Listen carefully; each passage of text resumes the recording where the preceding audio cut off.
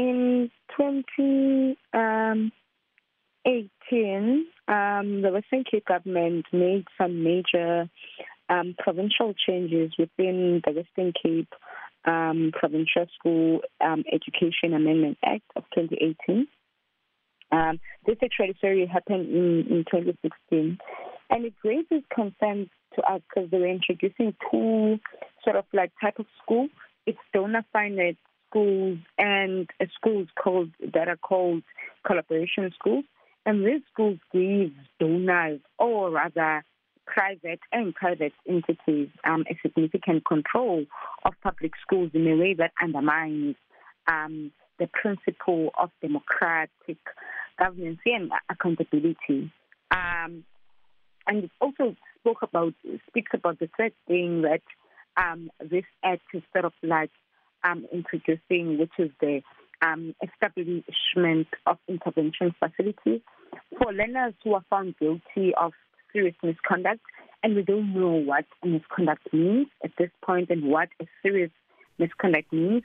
And it means then if these learners are sort of like faced with this serious misconduct, they will be sent to this intervention.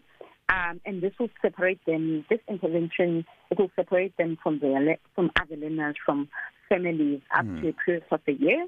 But there's no clear direction as to how this intervention facility look like.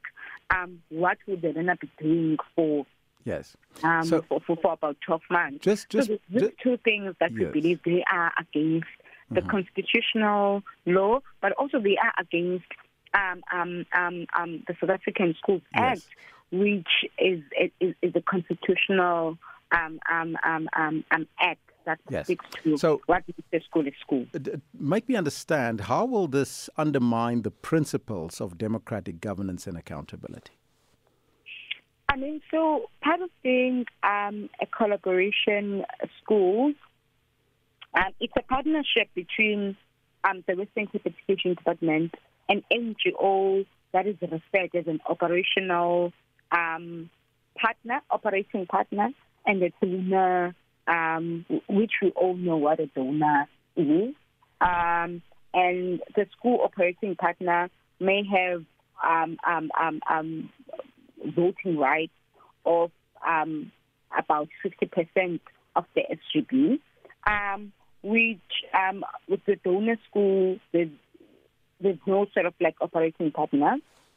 And this means that these people can come into a space of SGB members and know very well what does it mean to be an SGB member. And already SGB members being a lot of times feeling intimidated by having principals in the SGB and making the decision.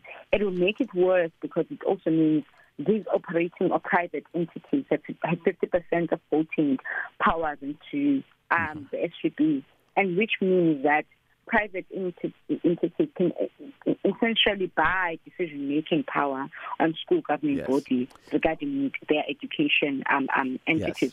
And we don't know if these private entities do have a background of education. Do they have the best interest at heart of learners? Do they have the best interest at heart of the community? Because there's no school without community.